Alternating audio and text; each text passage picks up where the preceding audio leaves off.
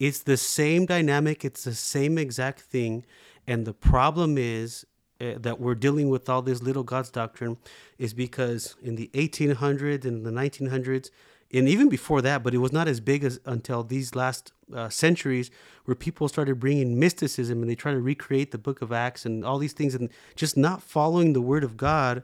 And now you have things like Azusa Street, where you have a guy, William Seymour, with a box on his head, waiting to hear supposedly from God or something like that. And then you have people, as soon as he hears from God, then he starts moving, and people start acting like dogs and barking like, all these things are tied into what we're talking about today. What does God, what attributes can we share with God? What does He allow us to?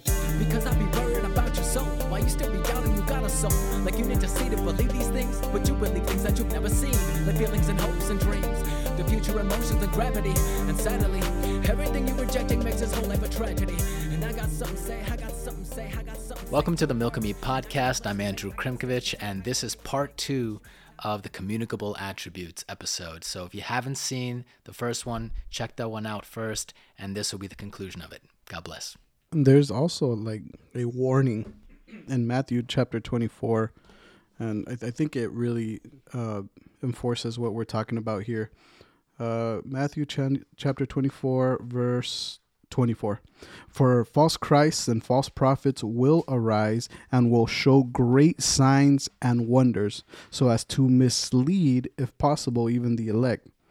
Like, that just goes to show you, it's like people that are looking for all the miraculous stuff. This is almost a war. I mean, if you read the whole chapter, it warns, it's talking about the end times, and then, but it is warning a lot about false teaching, about misleading people, false prophets, even false Christ. And I mean, what have we been talking about today? People that are claiming to be Jesus, or maybe not saying that they're Jesus, but they try to act and perform like Jesus. Like I look at that and I'm like, that's a blatant warning to not look for those things. And that's not to say, because I think we get lumped into like, oh, you don't believe in the power of God, that God can do a miracle, that you don't believe that God can heal a sick person. That's not what I'm saying at all. If you're sick, pray. And if God heals you, glory to God. But I'm not looking for a miraculous healing. I'm not looking for fire to come down from heaven or whatever it is that people are looking for in the miraculous. But, what I am looking for is what God has already said and established, and then apply it into my life and walk accordingly. And for some people, it seems like that's not enough. Like they have to look for these signs and they have to look for these wonders. Otherwise, it's like what we said. They're doubters looking for proof. Yeah, which is kind of sad. Mm-hmm. Well, I think it's hard to teach false doctrine if you teach the entire Bible. Yeah. Well, because you'd have to cover it all. That's why verse by verse is sometimes the safest, or huge section at a time, followed by the consecutive huge section at a time. Like that's the safest route, is to teach the entire Word of God, not just to take some favorite verses and apply your own eisegesis into it. See, but that's the danger, though. When you have, or you're part of a movement or a belief, you open up yourself to those things. And then when you have other generations come in that are either born into it, or they have really they're not shown how to look into it or even study the scriptures, they're stuck in it, and that's all that they know. So it kind of goes like to the thing where if you have a family that has a tradition that they've been doing for a long time, it's offensive to them if you say, you know what, really, that's not right. Yeah. Mm-hmm. It's a tradition that's practiced. Really, that's all that it is, tradition. And Jesus had to deal with tradition all the time. I mean, we can go back and forth on that, but that's the reason why you have people looking for signs, because it's already a foundation in their heart. They're connected to their emotions. When they read the scriptures, there's some people that read the scriptures and all of a sudden they get emotional about it. But it's not because, and I want to say it's appropriately, it's not because the Holy Spirit's breaking them, because I do get emotional sometimes when I read the scripture, but I know why as to the context of it. But some people will look for a certain scripture. They'll read, Isaiah 54, no weapon formed against you shall prosper. And then, like, you read that scripture, I'm good for the day. No weapon formed against me shall prosper. You know, it's like this. Jeremiah 29:11. There's this, you know, there's these things that the mindset isn't there. What I'm trying to say. Yeah. When we, like you were saying, we have to go verse by verse so we can really understand. There's nothing mystical to reading the Word of God. It's reading the Word of God, and if you are regenerate by the Holy Spirit, you begin to understand. Yeah. And if you are not regenerate by the Holy Spirit, you won't understand. It's like people go back to, well, Jesus spoke in parables. That's why you need a revelation and you need to pray about it. That's not how it works. We know why the parables are there because it's written in black and white. Jesus had the parable. Jesus had the purpose for the parable, and he explains the parable in the very same book. Yeah. And in Isaiah, it says, I will speak to him I'll speak to him in parables. Was So it he was Isaiah also- 18? So he was Isaiah 18? fulfilling. Isaiah 18. Isaiah 18, where He was he's fulfilling a prophecy as well. Yeah. Everything Jesus did, Stammering you could lips. find the 18:11. prophecy. yeah. So Jesus was fulfilling, saying, with parables and with And just I a will side speak to note- them, and they won't understand. Just a side note, that doesn't mean a prophecy about tongues, in unbiblical tongues either. So I just thought I put that side note there. Isaiah But 18. We can't emphasize that enough, honestly. Yeah. Because it's rampant. But that's the thing, is that there's a purpose and place for everything. And I like how you said it. People will say, well, you don't believe in miracles and signs. No, I do believe it, but I believe it in its context. Yeah. And I believe it in an honorable way of how to honor God. I'm not going to make God, I'm not going to twist God's arm.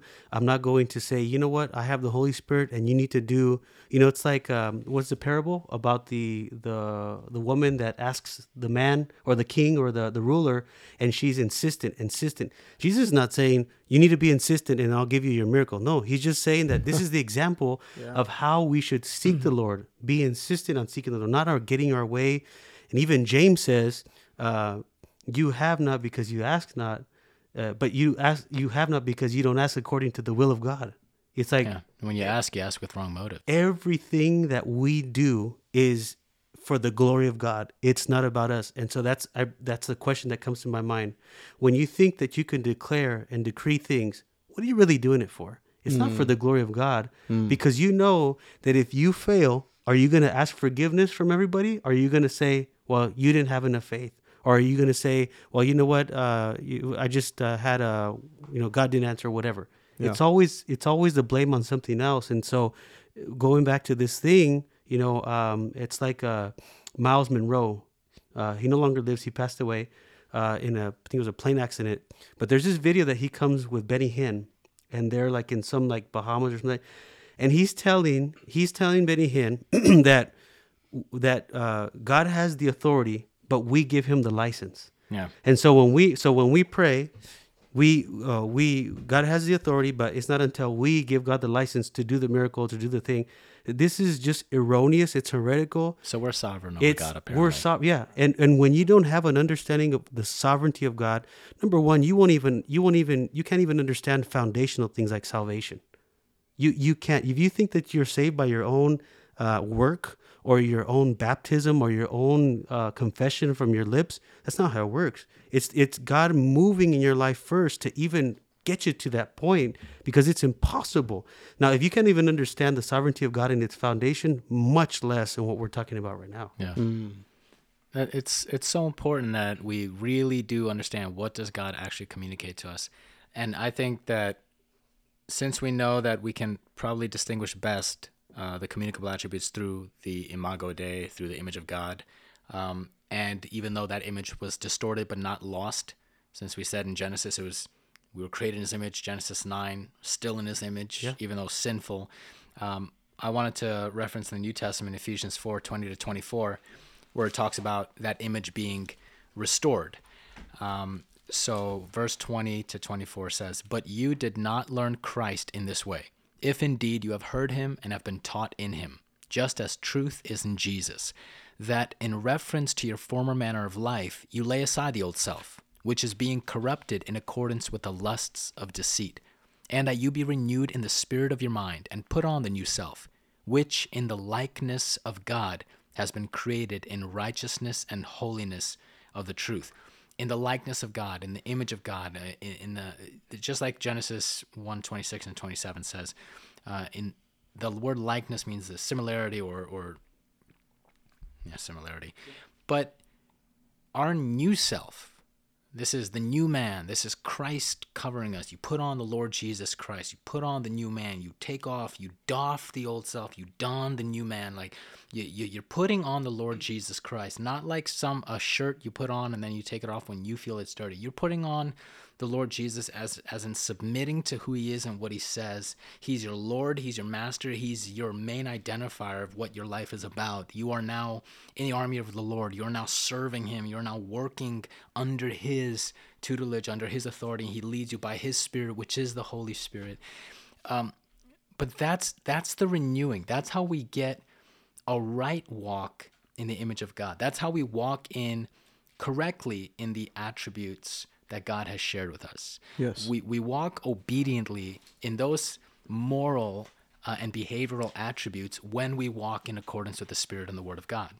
Until then, there are some things maybe people could find in the human body that say, oh, this is, this function, this capability, it points to God and the Creator. It's like, yes, you can see God and his power and work in creation, but what he gave us is a special moral compass, a special moral direction which glorifies him. And that was the part that was distorted at the fall. No longer do men want to follow God's law and truth. They make up their own views. They stand on their own principles, and they all fall short. They all go in their own direction like sheep. They go astray. They get stuck, and they can't help themselves up.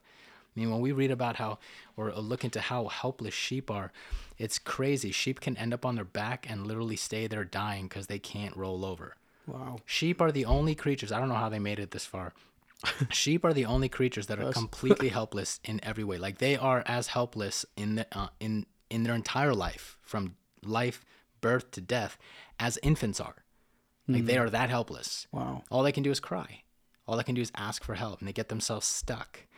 It's like they are so helpless, and we are called the sheep. We're not called like these strong apes with capabilities. We just need better directions. We're not called people that can do a little but not everything. We're literally called sheep. Like we're completely in need of a leader, someone that knows what they're doing and knows how to defend and protect us. We have no ability to protect ourselves from spiritual warfare, from our own sinfulness. We really do need Christ. We really do need his word. And that's where we really got to fight our own pride. Yeah. Because we always get, I think especially as men, I think it affects us more. It's like this idea where I got to do this. Like I got to prove myself to me or to whoever to come and humble ourselves and bring ourselves down to the point where we understand that we are helpless without God. Yeah. Like we can't do anything that God is calling us to do if God isn't the one enabling us and pushing us and moving us and doing it through us. Like that takes some humbling, and that takes some realization about our pride, because again, pride, I think you were saying earlier, like there are people that you could just see their pride. They're on their high horse, they're on their pedestal. But even some people that you look at them, they're humble. Like there's even pride in that, because pride is such a sneaky sin. It's such a sneaky thing where, people are prideful about how humble they are. I mean, if it ever takes us a moment to confess sin that we already know we've committed, that's just pride. Yeah. We don't have to like be walking around talking smack about people in our minds. Just find out how quickly did you confess what you knew was wrong. My wife shows me that I'm wrong, and it takes me a little while sometimes to admit it. And it's not because I'm going into it saying I know I'm wrong. It's like, I'm just stuck. And I'm like, no, there's no way I was wrong. There's no way. And I just convince myself. I give all the evidence, and then my wife gives her part. So I feel like, the first person that speaks seems good until someone comes and responds, like in Proverbs. Like, I felt right. Then she gives her stance. I'm just like, yep, I'm wrong. Okay, time to bring the kids in. I got to apologize. Like, I need that chastisement. Yeah. I need that, and I benefit from it. So if we see that we're not all right until Christ comes in and regenerates us and heals us, just like in Colossians 3:9-10 says, do not lie to one another, talks about behavior among the brethren, since you laid aside the old self with its evil practices and have put on the new self, who is being renewed to a true knowledge according to the image of the one who created him. So we're being renewed into the correct walk, the correct image. So if we're wondering, like, what does God share with us? Well, he shares with us our human capabilities. You got knowledge, wisdom, you got things like that. We can describe that in the simplest ways, but it's, hey, God is wise. We have the ability to be wise if we follow the right paths. God is creative. We can see our own creativity. But ultimately, the thing that we should be striving for is not to just applaud the things that are already there, even in sinful people. Because I don't want to walk around applauding sinful people saying, look how wonderful you are, stay that way. I want to call people to repentance, saying, do you love God yet? Are you still blaspheming? Do you practice sexual immorality? Do you lie? Then come to Christ, because you're living in a God dishonoring way, and you are capable of judgment at any moment. So come to Christ. These are the regenerating truths of God's word. He does these things. He makes us no longer liars. He makes us no longer evil people in our practices and unabated sinfulness. Like, he literally changes us, and now we start looking like the King. We start resembling him in so many ways. Well, I'm glad that you brought that up, because if you go back to Colossians chapter 3 from the beginning, it says, therefore, if you have been raised up with Christ, keep seeking the things above where Christ is, seated at the right hand of God. Set your mind on the things above, not on the things that are on the earth. And then here's the one here. For you have died, and your life is hidden with Christ in God. When Christ, who is our life, is revealed, then you also will be revealed with him in glory. So going back to verse 3, we are hidden in Christ. I mean, that if that's not clear enough to show it's not about us, we're not little gods, we're not, I mean, I don't really know what is. I mean, we can, you can also apply this to the, so we're talking about the communicable, right? And before you're talking about the incommunicable, we can use that the same thing for both pieces when it comes to holiness. God says, be holy, for I am holy. Yeah. But it's impossible for us to be holy. So what does God mean? So because we are in Christ, we're hidden in Christ. Now we can walk in sanctification. Now we can walk in holiness. It doesn't come from us. So we can use the holiness as that. It's something that is impossible for us, but at the same time, it is communicable in the right context. And several times in the Old Testament, God says, I am the Lord who makes you holy. Yeah. So he's the one that sanctifies and sets us apart. Exactly. He chose Israel, set it apart. He chose Israel and described it to Abraham before Isaac was even born, which from him would come that lineage. It's like, who makes things happen? Yeah. Like, God. Well, the who reason, does this stuff? See, the reason why that's even another factor in what does God allow us to or what does he share with us? And the only reason why we're able to be holy, once again, I go back to the beginning. He's the one that makes us holy. That was. He makes us holy. Once we are hidden in, and the reason why I say this, because we're talking about, we're sharing, I'm not going to make myself holy by something that I do.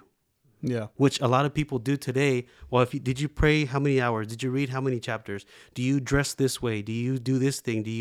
So it's like all these things, we try to misinterpret the holiness of God and make it into these little rules and regulations that if God's not making you holy, it doesn't matter if you have the longest shirt on, or if you're a woman and you have the longest dress on and you can't even see your own face. You can see your eyes.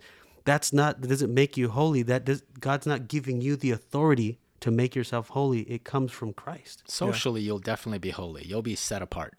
Yeah. Socially, what is it? Right. Secularly and socially, you will definitely be To holy. the eye, you have the person. Because you will be totally set apart if you dress so intentionally different from those around you. But then again, That doesn't. what's the back piece of that? It's your pride. Yeah. It's prideful, because now now whatever you think was, you're setting yourself apart because you're a peculiar nation or whatever, people like to use context, out of context, biblical scriptures to make yourself look different.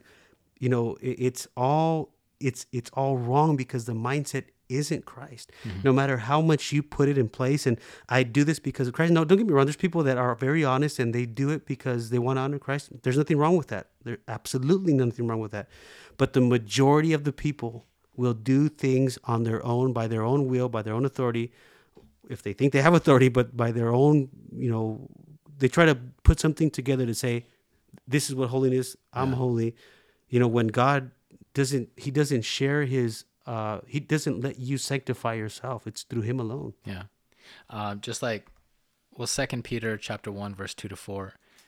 It says, "Grace and peace be multiplied to you in the knowledge of God and of Jesus our Lord, seeing that his divine power has granted to us everything pertaining to life and godliness, through the true knowledge of him who called us by his own glory and excellence. For by these he has granted to us his precious and magnificent promises, so that by them you may become partakers of the divine nature, having escaped the corruption that is in the world by lust." That is not the first time that it talks about the deceitfulness of lust and riches and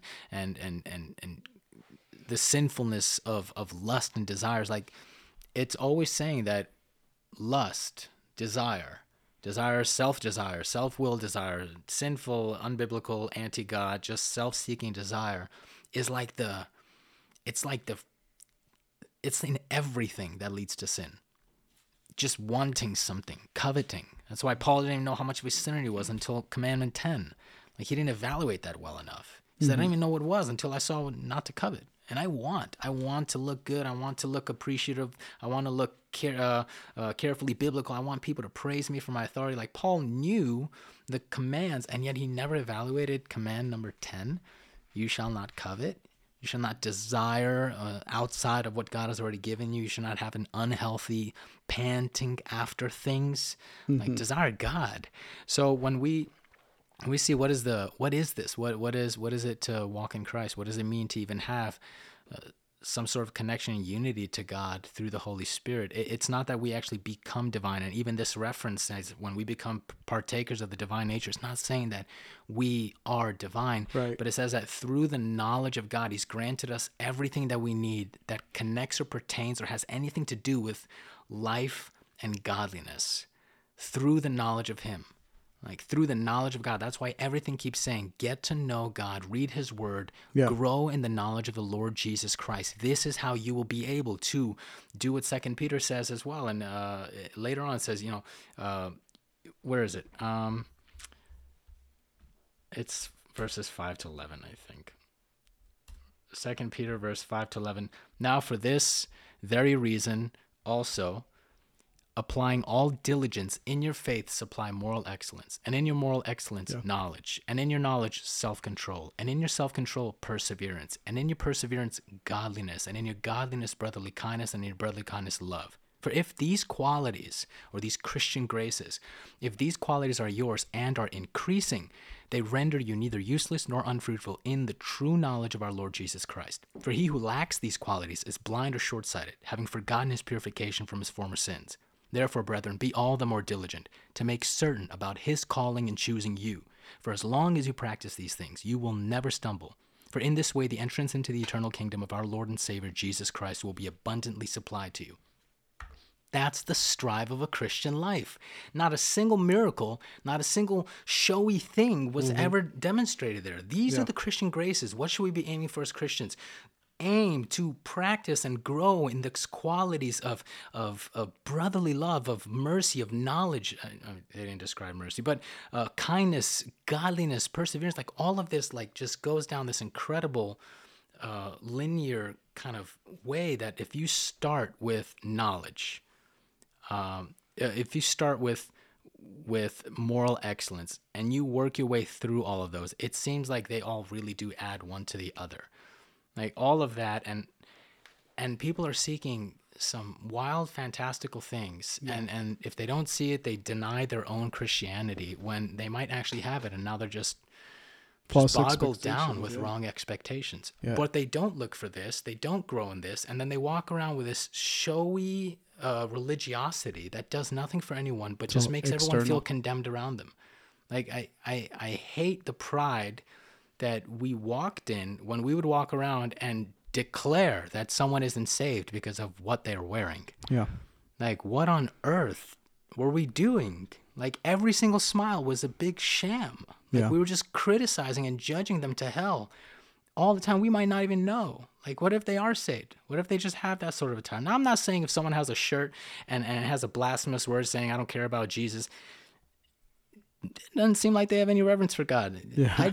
I'd be able probably to assume, like, hey, by those obvious works, doesn't look like you care about God. It seems more likely you probably don't recognize him at all as Savior. Well, that's the whole point of whatever you bind on earth is bound in heaven, and when Jesus gives them, it seems like Jesus is giving the apostles the ability to forgive sins. It's not that they don't share in that attribute with God where only he can forgive sins, but we're able to gather together and judge in righteousness whether or not someone is saved by their works, because someone who loves God is going to produce good fruit. Someone who doesn't love God, doesn't matter how many times you cry, Lord, Lord, you're going to be able to judge by their fruit whether or not they're saved. And that's the whole point of, again, church discipline, where 2 or 3 are gathered, that whole shebang. It's not, and we've heard it over and over again, where 2 or 3 are gathered, hermanos, and, the Lord is here. And I'm like, well, and I always have that question, well, what if it's just me? Yeah. Is the Lord not present? Nope, Like, you're all alone. Well, what if it was Adam before Eve? Right. Who spoke to Adam? The serpent. but we have to understand that all of what you just read, it's all by the Spirit. It's not, and that's why people don't practice it, because it's a me thing. It's an I was chosen by the Lord. It's me, the prophet of God, me, the man of God. It's all a self-centered thing. It's no praise to God, no glory to God. It's all by the Spirit.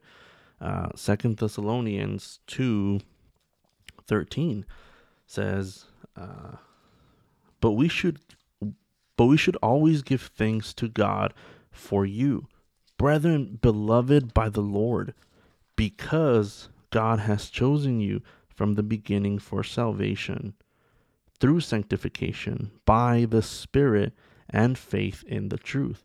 This is all by the Spirit: salvation, sanctification, faith itself. You're responding to the gospel call. It's all by the Spirit. It has nothing to do with what I choose. Jesus himself said it. You didn't choose me. I chose you. Yeah. And that's the whole point in being hidden in Christ, because it is his holiness, it is his righteousness that wraps around us. Galatians 2:20 says, if I'm not on the correct page, Galatians 2:20, I have been crucified with Christ, and it is no longer I who live, but Christ lives in me. And the life which I now live in the flesh, I live by faith in the Son of God, who loved me and gave himself up for me. All of this is Christ. My entire life is Christ. It is him living my life. It is my flesh sinning and being stupid. It is Christ who sanctifies me, because I'm being sanctified in Christ every day of my life, because it is now him who lives in me. Like I haven't reached that point of perfection because we haven't been glorified yet, but it is Christ who lives in me, and that's why we're stupid, and that's why we make mistakes and we sin and whatnot. But thanks to God Almighty, who forgives faithfully. Mm-hmm. That's not by any works of our own. We didn't read enough chapters to get that forgiveness or to get that grace. It's not like that the Pirates of the Caribbean, where it's those 2 loopy pirates. I can't remember their names. Hilarious characters, but the one guy has the Bible, and the other guy's like, you don't even know how to read. And the guy's like, it's the Bible. You get points for trying. It doesn't work that way, my man. You know what's funny? It's like there are so many little things that you'll see in movies and TV shows that are teaching in essence. Yeah. And that's why I like superhero stuff, and I'll watch a series or an episode. I watch Supergirl. Like they, the last season, they just put everything they could in there. They put Black Lives Matter. They put homosexuality. They put transgenderism. Mm-hmm. They put witchcraft. They just flooded that last season with everything in a welcoming way. And there's this need to fight for it, and there's this need to protect it, and there's a need to support it, and everybody has to vouch for it, or else they get yelled at. So there were so many dramatic things that were going on between characters because one didn't support something or didn't protect it as they could have. It's teaching things. So it's like, when my daughter would be there watching, I'd pause a lot, and I pause and I'm explaining, like, this is what this is teaching. This is what the world will go with, and the world is going to go in that direction. You can't stop them, but understand that this is literally opposed to what God is teaching here and there.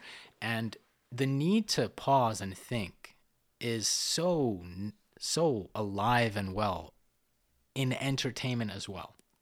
Because if someone goes into turning on a TV show and just says, this is safe, I'm relaxing, I'll embrace it, and they don't have like a discerning mind state, they're going to take in everything that the world is giving them. And you're just going to see it, and it's bad. And that's why for me, entertainment is not entertainment. It's like, I don't even know why I even watch some of this stuff. I just feel like I want to see how this all terribly unfolds. So Well, it's like when you have later. people that are hyper spiritual and they try to take out something biblical from whatever kind of movie. It's like it's like you can watch like Captain America. It's like, oh, I feel like that's Jesus when he comes in or something. Like, I can do this all day. Oh, it's Christ fighting for us all Yeah, day. it's like or Star Wars. It's Christianity. Yeah. Like, Or it's it's like- Hinduism. yeah, it's like not. the force. The force is not force the that Holy. lives in all of us. That's not. Unfortunately, though, even though the people that don't understand the Trinity don't understand the Holy Spirit, they will call him a force. Yeah. You know, so those misinterpretations. But it's a force you wield, which is basic charismatic, hyper-charismatic teaching. Yeah, right? and You and, wield the Holy and Spirit. instead of God bless you, may the force be with you. You know, Yes, it's like there it it's like is. really, it's like there's these things there that people don't understand, and when they don't have that discernment, which obviously we know that it's only from Christ, it's from the Spirit of God that we get the discernment. But you know, it's the same thing like at my house too. I'm like, I always have to think about it. I hear a song, I'm like, wait a minute, play that again. Like, I don't want you to listen to that. And that's the same thing when we go to the house of God and we hear the word. It's funny how people will make a big deal about a sermon. They said this thing, and you know what? That wasn't right, what he said in the sermon. But about a song, nobody says anything. Oh, it's the same type of mindset of how people just overlook this little God's thing because there's some type of mysticism. It makes me feel good. It makes it's like one time reinforcement to it. One time I watched I literally watched a video of a Hindu, I don't know if you call it a service or whatever you call it. Yeah. And they're all sitting in rows, and you have people like moving around like just weird. Yeah. And then you have like this guy on this type of organ / accordion, and he's just playing music louder and louder and louder. And you have a guy going around hitting them with like leaves or putting his hands over them, laying hands on them. And when I saw that, I was Hand like, on forehead, exact hand same on way. the exact same way. And as soon as he touches somebody, they start freaking out. They start moving. I'm like, where have I seen this before? Or they fall out perfectly. Or they fall out, or Wow. it's like it's the same dynamic. It's the same exact thing. And the problem is that we're dealing with all this little God's doctrine is because in the 1800s and the 1900s, and even before that, but it was not as big as until these last centuries, where people started bringing mysticism and they try to recreate the Book of Acts and all these things, and just not following the Word of God. And now you have things like Azusa Street, where you have a guy, William Seymour, with a box on his head, waiting to hear supposedly from God or something like that. And then you have people, as soon as he hears from God, then he starts moving, and people start acting like dogs and barking like, you know, all these things are tied into what we're talking about today. What does God, what attributes can we share with God? What does he allow us to? And at the end of the day, what we think that we share with God is really not on the list. Yeah. It's all about his attributes. Like, for example, God has given us authority as children of God, like you were saying, to be called sons of God. It's not authority where we wield it. where we wield it, or in a Adam type where I'm not going to go and name animals again, or, you know, we don't have that. That's not the authority that we receive again when we are in Christ. The only authority is now I am a child of God, and I walk in the will of God, which before I couldn't walk in the will of God. I couldn't seek the Father. I couldn't read the Word. I couldn't understand the things that I understand. I have been renewed from me being dead. I was, and I'm not talking about the show, okay? I'm not the Walking Dead. You know, I'm not the Walking Dead anymore. I'm not just some person. I have understanding. I have life. I have been made new, and that is what I have in the Lord now. You know? You are able to confidently say, I am a child of God. Yeah. Yeah. Like, not that we wield some kind of power over demonic beings and to cast them out and this and that. It's no, like when I have this guy on Facebook, and he decided that he's going to start having live services from his room. So he has these lives, and he plays music and he sings, and recently he started getting into preaching, and then he made a post today about Acts 1, where was Acts 1? That's the ascension. Where you'll receive power from on high, and your sons will see visions and this and that, right? Is that Acts 1? Your sons will see visions. Your daughters will dream. That's Acts 2. That's after Acts 2. the. That's Okay. after. But So- the piece you're talking about is probably Acts 1:8. You will receive power when the Holy Okay. Spirit has fallen So I upon think you. so. Then he probably But Acts 2 is another heresy. when He probably put when two they said verses they together. were. Yeah, when they said they were drunk, and About Job. Peter explained this is the prophecy. So then that means that he put two verses apart from each other, and he put them together, and he's like, and he put little fire emojis, and then somebody who we know commented on there, "Amen, brother, such a powerful verse, and I'm gonna be praying that God uses you mightily." And then the other guy comments and says, "Yeah, I want to be able to declare freedom and pastor and this and that, and have the authority and whatnot." And I didn't comment because I wanted to comment, but I'm like, no, relax, dude. He had a sound mind from the I Holy had a Spirit. sound mind. Self-control. Self-control. For once, I didn't try to debate somebody. But to me, it's like we have this. We had. Others still have that mindset where we just want to go out there and it was you and I. We would always have that conversation. It was like, oh, we just want to call fire from heaven, and because Big, people would, spectacular things. people would prophesy over us, and to me, it's like, why would we want to call fire from it? Like, why would we want the Holy Spirit to bring fire upon us? You actually reminded me of something. When the whole situation happened in Milwaukee, right? It was Milwaukee with the whole when the Black Lives Matter movement got really strong because of George Floyd. Was that Milwaukee? Minnesota. Or Minnesota? I'm sorry, Minnesota. There was this preacher, and maybe you can tie it in. There was this preacher from a oneness movement. He goes all the way out there Just to pray. pray. And he just supports them as if I'm there's like- no need to repent. I'm like, that's it. It just prays. Yeah. I'm like, I think about it. What's that going to do? That was the perfect opportunity to preach the gospel. But when you don't understand what the gospel is, if you think the gospel is Acts 2, that's not the gospel. I mean, as far as Acts 2 being what happened on the day of Pentecost, that's not the gospel. But Peter preaches the gospel about Jesus Christ to them, and that's when they're broken in their heart. It's like if I go and I can go like some years ago when the Red Lobster used to be on 4th Avenue. You remember you would have these people with the signs, you're all going to hell, blah, blah, blah. I'm like, that's not the gospel. I mean, preaching the gospel is preaching Jesus, his resurrection, his crucifixion, resurrection, ascension. I mean, all his ministry, that's the gospel. And even Paul makes it clear for us, but it's the same thing like you're saying. We're trying to look for some type of recreation of something, and therefore people have the wrong thought process about who we are in Christ. We have the authority of being called children of God. I think all the Marvel movies just make everyone want to be a superhero. So probably. when somebody teaches you that you can have fire flowing down because you prayed and fasted enough, they just jump on that. Well, even like people will use out of context, like when Elijah calls fire from heaven. I think we're all culpable of it as well. Yeah. But like, let me give us an example. I'm going to be very careful with this. You know how sometimes there are events that we would probably be a part of, and people would try to recreate specific things in those events.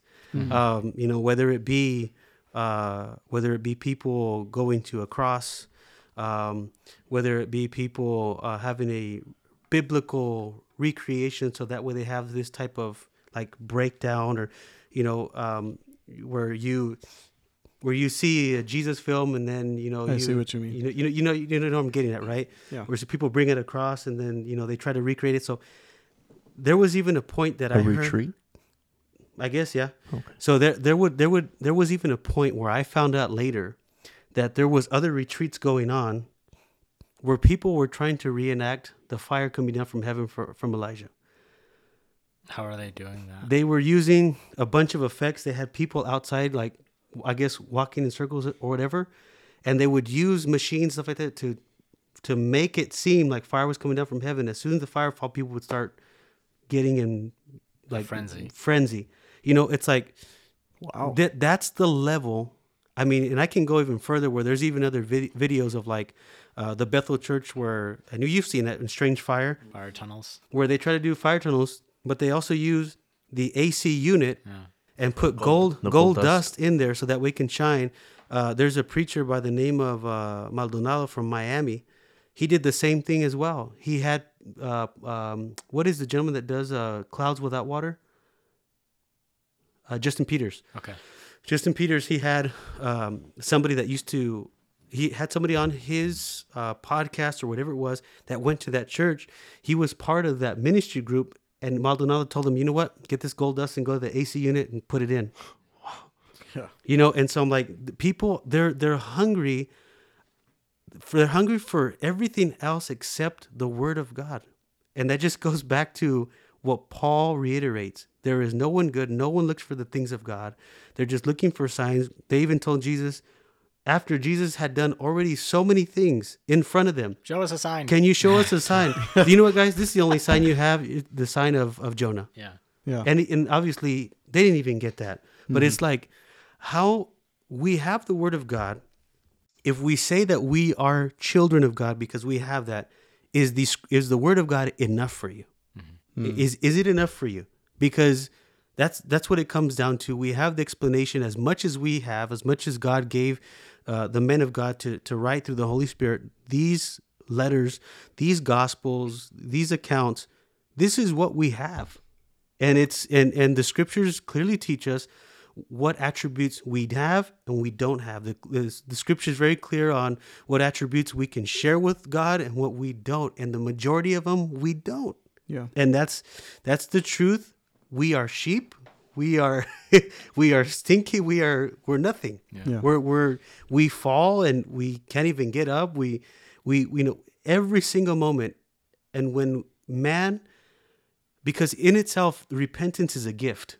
It's a gift from God. God grants it. God grants it. So you can't even, that should just blow our minds. Yeah. That the fact that this morning, and I agree with you, like you say, you get up in the morning, you pray, you say, how can I be, God, why did you save me? The fact that we can repent of our sins every single day should be enough proof that something has changed in our lives, and where we can truly repent and say, you know what, the scripture is enough. It just simply says the washing of the word. Yeah. You know, reading the word of God, we are transformed, we are changed. But all of us coming from that background of having to feel something, having to conjure up something, having to jump, having to do this. When you come to that point and say, you know what, this is tiring. Is this really what God is about? And if God grants you that, if you're looking at this podcast, start searching the scriptures and start taking that step of faith. And if I could be just blunt with you, get out of that place, because this is not a direct attack on where you're going or where you're. No, it's about if you're hearing the word of God, if you're seeing things that you hadn't seen before, I believe it's God that's opening your eyes. Yeah, it's the. I don't see how. If you take all of Scripture, I said it earlier, and I just kept thinking about it as you were saying. It's like I don't see how someone can take all of Scripture and remain in a place that only teaches from several, maybe a handful of sections over and over again with the exact same theme. Like, you're just going to get hungry for more eventually. Yeah. And I was hungry for more. That's why I was studying. That's why I was looking up sermons. And that's why when you and your brother sent me to MacArthur for two different reasons, I ended up checking out the Strange Fire Conference, and I realized, like, oh no. I think that's when I had my oh no moment. I came out of Kundalini, Reiki energy, yoga, Hinduistic, mixing it with Judaism and Christianity perspective of spirituality, where I was trying to open my third eye through meditation. I was practicing chakra healing and meditation, yoga. I was actually practicing this, like legit. My parents were there when I was literally putting my hands on people. They would feel heat and they would feel better, and they would want me to come back. Like, I was actually manipulating whatever this was. And I thought, I've achieved, I've arrived, I've become, or I've reached godhood in essence. And coming from that to hearing the gospel and having God wreck my life and show me who he is and bring me to a place of faith where I was able to confess, and then finding out that I got stuck in some wrong teaching anyway, where the expectation was, again, self-glorification, even though it's never said that way. No one ever says like, hey, this is for your own pride. But in reality, there are so many sermons where it's like, it's about you. You got power. You got the keys. You got the capability. This idea of walking into a room and needing for the atmosphere to change because you walked in, and then having people testify, like pastors and stuff, testify at their pulpit saying, when I walked in, everyone noticed that the Holy Spirit was there because I was there. You proud man. Why? Why would you do that to your congregation and teach them pride? Why would you think you're the special one? God can use a mule. Jesus said stones could be used. God can use someone that's cursing Jesus and making fun of Paul's imprisonment. And Paul says, as long as Christ is being preached, I'm okay with it. Why? Because people can hear that gospel message that's being spoken through people that don't want to speak it, just making fun of there's guys in jail because he believed in some guy that died and then resurrected. That sarcasm could bring people to saving faith. Crazy. God does not need you to feel all pumped up. Pride comes before destruction. Yeah. But it's a humble spirit that God favors. And to have that humility and recognize I'm worthless, usually that's when you'll see a lot of breakthroughs. Like you'll recognize a lot of the things that you're doing wrong or sinning in. When you realize like, I'm nothing, God. I absolutely do need you. Yeah. That's when people start reading scripture and realizing like, whoa, I never understood this about God's word before, because they're coming to the word saying, I need to be taught. I don't already know this. Yeah. I've read it 50 times. I need to be taught. Teach me. Well, that's what Hebrews 4 says. Hebrews 4:2. For indeed we have had good news preached to us, just as they also, but the word they heard did not profit them, because it was not united by faith in those who heard it. The gospel message wasn't united by faith to those who heard it. And that's where we land a lot of times in these heretical movements where the scripture isn't enough for them. Yeah. The scripture isn't like you said, is scripture enough for you? And we have to come to that conclusion. Is it? Because at some point we were all drawn by the attention. We were all drawn by all the, hocus pocus of it all. But when we actually started searching the scriptures for what they were, and we realized like, whoa, Yeah. we are wrong. That's not what the Christian life is. At all. I mean, But that's what the scripture does. In verse 12, it says, for the word of God is living and active and sharper than any two-edged sword, and piercing as far as the division of soul and spirit, of both joints and marrow, and able to judge the thoughts and intentions of the heart. Like, this is what the scripture does to us. And every time I come to read it now, at least, it's like I'm reading it over for the first time. Yeah. It's like I never understood anything of the scriptures. It's like every time I read it, I'm like it really just cuts me to the core. It's like, man, who am I? Yeah. Who am I? But I'm not. A roach is greater than I don't know, but it's like, who am I? Like, the scriptures literally give me life in the sense where it was like, where would I be without them? Yeah. Like, these are the things that the scriptures. Somebody said it once. The scriptures is what Abraham wishes he had, and he spoke to God. Like, but imagine if he That's had. good. But imagine if he had this. Like, Yeah, it's I mean, if you go back to like, because you were asking and we're all saying like, is the scriptures enough for them? It's, you go back to Genesis, it seems like if the garden was not enough for Adam and Eve, so that they had to go and eat of the forbidden fruit, and they were convinced by the lie of the devil. It's the same thing that we see today. It's like the lie continues, saying that you will be like God in this way and that way. And it's the same thing that Adam and Eve heard, and then they ate of the fruit, because apparently the garden wasn't enough for them. Mm-hmm. Apparently the word of God isn't sufficient enough for these people that believe and want to manifest their own power, because they believe they can be Yeah. like God. Eve was deceived, and Adam wanted to please her. And that's like what we do now. We want to please God with our works, so much so that it could save us. Mm-hmm. And realizing that it's never going to is going to crush us. Mm. And that's the whole point of it, is that it's because of Christ, his redemptive work, the work of God the Father on the cross, the work of God the Son on the cross, the work of God the Holy Spirit on the cross. It's all God. It's nothing of us. And that's the problem we've had since the beginning. Adam wanted to please Eve by taking part of the fruit. Say, hey, yeah, hey, don't worry about it, girl. I'll take a bite too. You're all right. I don't know if he had that accent. I think that's exactly how it was. He was like, "What's up, girl? Come on." It was his rib. Let me get a manzanita real quick. I don't think that language Well, existed either. It's like Paul Washer said one time. They invited him to, I think it was a youth event, and he told the pastor, I believe it was a pastor that's there. He said, I'm going to preach the gospel. He's like, well, didn't we tell you? Everybody knows the gospel here.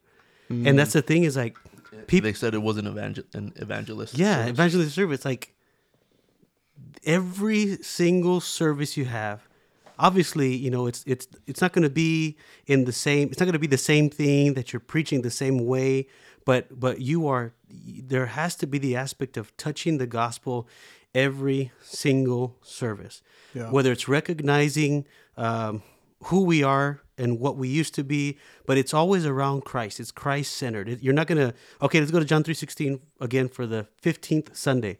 It's not, that's not what I mean. It's that nobody wants the gospel because they don't understand what the gospel is. And if they understood what the gospel was, it would be They would want way more wanting that than an experience, because their hearts would be filled with the gospel. Amen. As opposed to some type of conjuring up, where once again I go back to the example of that long time ago when Andrew asked his wife, what was it preaching about? And that was the whole mindset that we had. Is we even think about like I found an old, how Facebook takes you back years and years. Like I found this old thing. It was a comment saying, "Thank you, Lord, for how you moved today." And I think about it now. I'm like, how you moved today? I'm like, wow, that was our mindset of. It's not about what we heard from the Word of God, and to the practice from where we come out of. Hearing the Word of God is not getting into the Bible. Hearing the Word of God is because somebody stood up and said, "Well, God told me." Yeah, thus says the Spirit. That's the mindset that we used to have, but it's like it's like really you go to that type of church, and the scriptures aren't enough, and if the scriptures are used, they're out of context. So that way it could fit the very same thing. So by the time you can have some type of confirmation of what happens in the altar, and then you could say, "Oh, well, see, it was the word was confirmed." That's not how it works. I mean, it's just a bunch of punchlines. If you think about it. If that's why I go back to what I used earlier. You have that special punchline of where everybody's going to get excited and everybody's going to start jumping and the music's going to come in. You're going to have a praise break and you're going to have this going on. You're going to have, it's all emotion. It's trying to put something together. And the sad thing is there's so many people that are very genuine. And that's all that they know. And then you have people that they do know to go to the scriptures and yet they don't, for the sake of traditions, for the sake of this is how I was taught and so has taught me and so and so and so and so. And this is what we do and this is what we're going to do forever because, and this happens in many movements and many organizations and not just one where we come out of, but it happens in a lot of areas where you cannot find expository preaching of the Word of God, even if it's not deep expository, but just the simple fact that you can have a preacher go to the Word, go to the verse, explain what the verse means, how do we apply it to our lives and understand it in its context. It's not, Jesus told the fig tree to die, so the other day, I saw a snake and I told it to die because it was going to bite me. And then a few years later, I saw a dead snake, and I know it's the same snake. Like, stop looking for. It's like, and here's a maraca that I made out of his tail. It's like, I'm like, it's so. Yes, serving the Lord is experiential. It is, because we know that our God is a living God. He's not a dead God, but it's not experiential in the way that we create an atmosphere. We don't create an atmosphere. We just worship God, and God, in His mercy, He touches our hearts. He touches our minds. We're humans. We have emotions. I mean, I go to church services. God touches my heart. I cry. I mean, that's God is breaking me in my soul for something that He's speaking to me about. But I don't have to conjure it up. I don't have to clap super fast. I don't have to run. I don't have to, and people will get offended when you tell them these things because it's tradition that is so strong, because you don't want to offend somebody, or you're afraid of the person that's in charge, or whatever the case is. So then we get all this misinterpretation of who we are and what we share with God. And who God is. You'll see sometimes celebrities, if they don't like the applause they get before they come out on stage, they'll cancel the whole show. Yeah. First off, I think that's the rudest thing you can do. That just shows human pride. Like, you can actually make, like, what, $1 million on a show and just cancel. You see people, like, throwing the mic at someone threw a water bottle at them and saying, "That's it, I'm done," and find out the entire show is, like, these people pay like $200 for their tickets. That's the best the world can do. Just be full of pride and self-entitlement. It's like we consider God to be that. Like, hey, if you don't, sing louder, or else the Spirit won't come. It's like, I'm sorry, but I don't think you're letting anything out of a cage. Like God is here. That's why you'll see in faithful preaching, you'll see the expectation is saying, if the word of God was faithfully preached, God was there, because He's there with the administration of His word. It's not always going to be this thing that makes your whole body erupt in feeling and emotion. It's also intellectual. It's also heart pulsating. Sometimes the thoughts will kind of ruminate until later on in the evening, or maybe the next morning, maybe 2 sermons later. If it's in order, you're growing in your understanding of what Luke 5 means, because you're studying all of Luke 5. Yeah, like, you're studying it all. You're continuing. What people are expecting is that they amp up themselves so that God would come and bless them. And it's like, what is God to you? Just like you said, like, what is God? Is He just the cherry on top of your cake? Like, is He someone that just comes and gives you the thumbs up to what you're already doing? Or is He the God that sanctifies your heart? 1 Thessalonians 4 verses 1-7 says this: "Finally then, brethren, we request and exhort you in the Lord Jesus, that as you receive from us instruction as to how you ought to walk and please God, just as you actually do walk, that you excel still more. For you know what commandments we gave you by the authority of the Lord Jesus. For this is the will of God, your sanctification. That is, that you abstain from sexual immorality, that each of you know how to possess his own vessel in sanctification and honor, not in lustful passion, like the Gentiles who do not know God, and that no man transgress and defraud his brother in the matter, because the Lord is the avenger of all these things, just as we also told you before and solemnly warned you. For God has not called us for the purpose of impurity, but in sanctification." Where do we get from that the idea that we need to have a hyper-emotional experience to confirm that God is working on our hearts? God is working on our hearts by sanctifying our moral character, because we are now spiritually alive, since before we were dead in sin and trespasses and did not know God and walked according to the lusts of this world and the lusts of the flesh and the lust of the eyes. We were slaves of sin, and we were held captive by the devil to do his will until Christ came, gave us a regenerating spirit. No one can come unto me unless the Father who sent me draws them, and I will raise them up on the last day. This is Jesus' promise to rescue, sanctify, and glorify. He does this by his incredible atoning, propitiatory work on the cross through the death and resurrection. And we believe as simply and as easily as the Israelites looked up at that bronze snake, because Jesus said before John 3:16 and John 3:14 and 15, he says, in this same way he's referencing that the serpent was lifted up, so also the Son of Man, or the Son of Man will be lifted up. Whosoever believes. Like, with what belief? Did they have to perform a ritual? Did they have to jump up and down? No, they looked and beheld the serpent on the stick.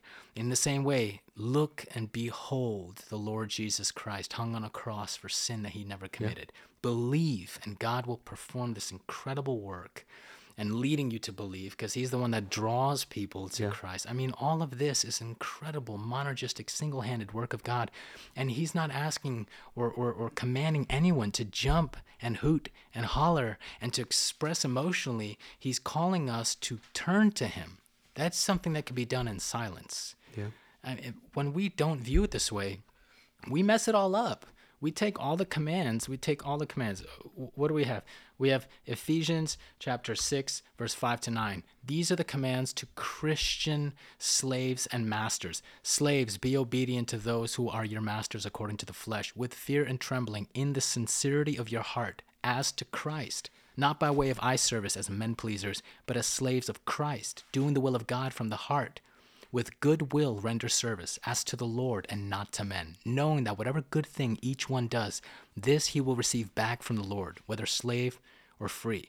And masters, do the same things to them, and give up threatening, knowing that both their master and yours is in heaven, and there is no partiality with him. This is the teaching of what a Christian ought to be striving for. Strive with all your heart, all your soul, all your mind to honor God as Lord, even in your workplace when your boss is a heathen. Even if he's your master and he treats you like garbage. But if you're the master, treat him with reverence and respect and hospitality, because this servant or this subordinate of yours has a master in heaven. Ultimately, even if he's not a Christian, ultimately he has one who holds his soul in his hands, and that is the same God that you pray to. Just like it says in Colossians chapter 4, verse 1, masters, grant to your slaves justice and fairness, knowing that you too have a master in heaven. Mm-hmm. I mean, what do we expect that God is going to do? Give us superpowers so now we can live this boisterous life? Isn't there scripture that says, live quietly? Like, how do you do that if you're walking around being a show? Yeah. But that's not the walk of a Christian. Remember, they're not going to hate you if you can heal all their diseases. Jesus says they're going to hate you. Why would they hate him? Because you spoke the truth. Yeah. I mean, they're not going to hate you if you can and you will heal everything, but we don't see that. We don't see the hyper miraculous going on in any places. We see people at times praying in hospitals. I mean, I've seen your dad pray in hospitals faithfully. I've seen ministers from there. I've seen some brothers go and do that. I've done that. It's a wonderful experience. But I didn't always see healing, but at the same time, I've seen some sort of effect go on in the hearts, encouragement in people's lives, some sort of rejuvenation of their faith when you pray for them and they just got in a car accident or they got in this, and you go and you pray and then you give them the truth of God's word. It's a wonderful thing. Yeah. But we're called to first and foremost submit to the word of God and the Spirit of God, so that we can behave and act like Christians, act like God-fearing, God-following, Jesus Christ-reflecting individuals in a world that does the exact opposite. Mm-hmm. We're going to be hated because we're going to stand on the truth of God's word. And in doing so, when we do it, just like Matthew 5:16 says, let your light shine before men in such a way that they may see your good works and glorify your Father who is in heaven. That is not saying that they might be amazed by you and tag along with you because you're this miracle worker. No, your good works, knowing that you are a Christian, knowing what you preach and what you live, they'll be able to say, that's a Christian. That's a real example, because I've seen so many false ones. Yeah, they might gain some curiosity about taking church or the word or Christ seriously because of your real example. They're not going to become enamored with you. Well, they're going to become enamored with who you're exemplifying. If you take it verbatim there, it says, glorify your Father in heaven. Yeah. I mean, it's all for his glory. All for him. Yeah. So the communicable attributes are predominantly moral, and there's aspects to it that are ability-wise, like knowledge, creativity, things like that. Mm-hmm. But the things that we should be focusing on is the stuff that really does make us different from non-Christians. The moral character of Christ, which is imparted to us by the Holy Spirit when our heart is changed. Mm-hmm. That's what we should be aiming. Like God, if God is going to communicate anything new to us, because everyone's born with communicable attributes. Everyone's born with something that God has given them. Mm-hmm. Capabilities, creativities, knowledge, the ability to do these things, the will for justice, things like that. But we mishandle it because we're all sinners. Yeah. But the things that God gives anew to people is that which submits to his word, growing in Christian graces and characteristics, reflecting and resembling Christ more and more. And this is all through grace and faith in the Lord Jesus Christ. Mm-hmm. So that's what we should be aiming for above and beyond everything and anything else. And if someone's teaching us that we can be like God in an unhealthy and unbiblical way, we need to understand and recognize that so that we can stray from such teaching. Yeah. Because that's the stuff that's going to damage and shipwreck your faith when you realize it ain't happening. Or it's the stuff that's going to make you overly critical by yourself and bring you to depression because you don't think you're good enough. Yep. It's going to ruin someone in some way. It's And never even at healthy. that, the reason why people get in depression and stuff like that, because at the end, you would even think at that, well, maybe if somebody feels that way, maybe they're coming around and they understand who they are in God, but it's not. You even get depressed in pride. Yeah. It's all in pride because it's about you. It's about what people think about you, what you didn't do, what you did do, and that's not a child of God. The child of God we are a reflector, if I can use that. It's about the Lord. It's about God. It's just about Him. Our lives are hidden in Christ. I can go back to that scripture again. It's not I that lives, but it's Christ who living in me. So it's those basic principles that will help us to go forward and make the differences of why the apostles were able to be used by God in that manner. Mm-hmm. Why was Peter able to tell the man that was lame, silver and gold, I don't have what I have, I give you in the name of the Lord Jesus Christ, walk up or rise up and walk. It's like it didn't come from him. I mean, I don't know if that's just clear enough. He doesn't have anything. And then he's just saying, get up. Those were the things that Jesus Christ gave them directly as a sign, not to be repeated again, not because he controlled it or he, like you said, you guys are saying wielding it, right? Is that the correct word? Yeah. He it's not like he was, at home and saying, okay, how am I going to say this? Okay, rise. Or, it's like, or maybe when I say I don't have silver or gold, I can pull my pockets out, it's like, it's not. Or how can I pray and fast so when I say rise, it works? Yeah. I've been there thinking I need to be able to perform healing. I think we've all been there. Prayer, fasting. I mean, you can legalistically destroy yourself to try to be clean enough for God to use you. Mm-hmm. To the point where it gets so far, to the point where you even think, how deep do I make my voice? So that it sounds powerful. Yeah. Like if I make it deep enough and if I shout at this level, that's the Holy Spirit is just gonna. Or if I have the music come on at that moment, right? The music. Valja gets on the piano at this time. Like it sounds funny, but it sounds ridiculous at the same time. But this is truly what a lot of people are dealing with. That's what's happening. It's what's happening, and they're dealing with this, and and that's why there's no power. Yeah. Not because of some type of mystical thing that happens, but there's no power because the word of God is not being preached in its context. It's not being preached correctly. I mean, you can tell me Psalm 1 every service, and I can show you various churches that as soon as the moment that you begin to read Psalm 1, there's somebody that starts clapping and dancing in it because they memorize the whole. What was the purpose of that? It wasn't to glorify God. It was for you to show off because you memorized the psalm. And that's the thing that we go back to is there's no understanding of God and what He communicates to us and doesn't. Yeah. All right. I think I I like the approach that we were able to handle this time because with the incommunicable attributes, we touched on certain attributes. And I think that was important because being able to kind of distinguish some of the main things that we should know about God in His own independence, like what is different from us. Yeah. It's very important. But for us to kind of mesh it and explain it in this way, I think it was really helpful. It was beneficial to me. So Makes it Absolutely. pithy, which I'm a pithy person. I like to kind of bring it down to earth. Yeah. I can understand the high, what do you call it? Like the high, the doctor-like language. I can understand that. philosophical. Big words. But I'm a person. There we go. I There we- cannot. he just made I it. cannot. He just made it pithy, right? He just made it pithy. I'm the same way. I think that this did definitely help for us to understand it. Also, maybe people are able to connect their experiences as well with us. yeah. Well, I hope so. Yeah, because it's like you said, a Christian walk is experiential. Like we do experience a lot of things. But again, it's like everything in its right context. Even us, like how we view God, we got to view God in the right context. We got to view ourselves in the right context. We got to view his attributes in the right context. And then everything really does fall into place. If there's anything that I've been learning as we've done this study is exactly that. Everything else in my walk and the way I read, the way I pray, the way I go about serving God, it all falls in its right place because I'm studying it correctly, the word for what it is. Yeah. This was good. I'm excited. We're going to go through the Trinity next time. So yes, I'm very excited about that. All right. Well, this was the communicable attributes, and I guess we're going to continue on and conclude in the next few weeks the theology proper section with the Trinity episodes. And I think that's going to be 3 or 4 episodes. But between now and then, thank you so much for joining us on the Milk and Meat podcast. God bless you guys.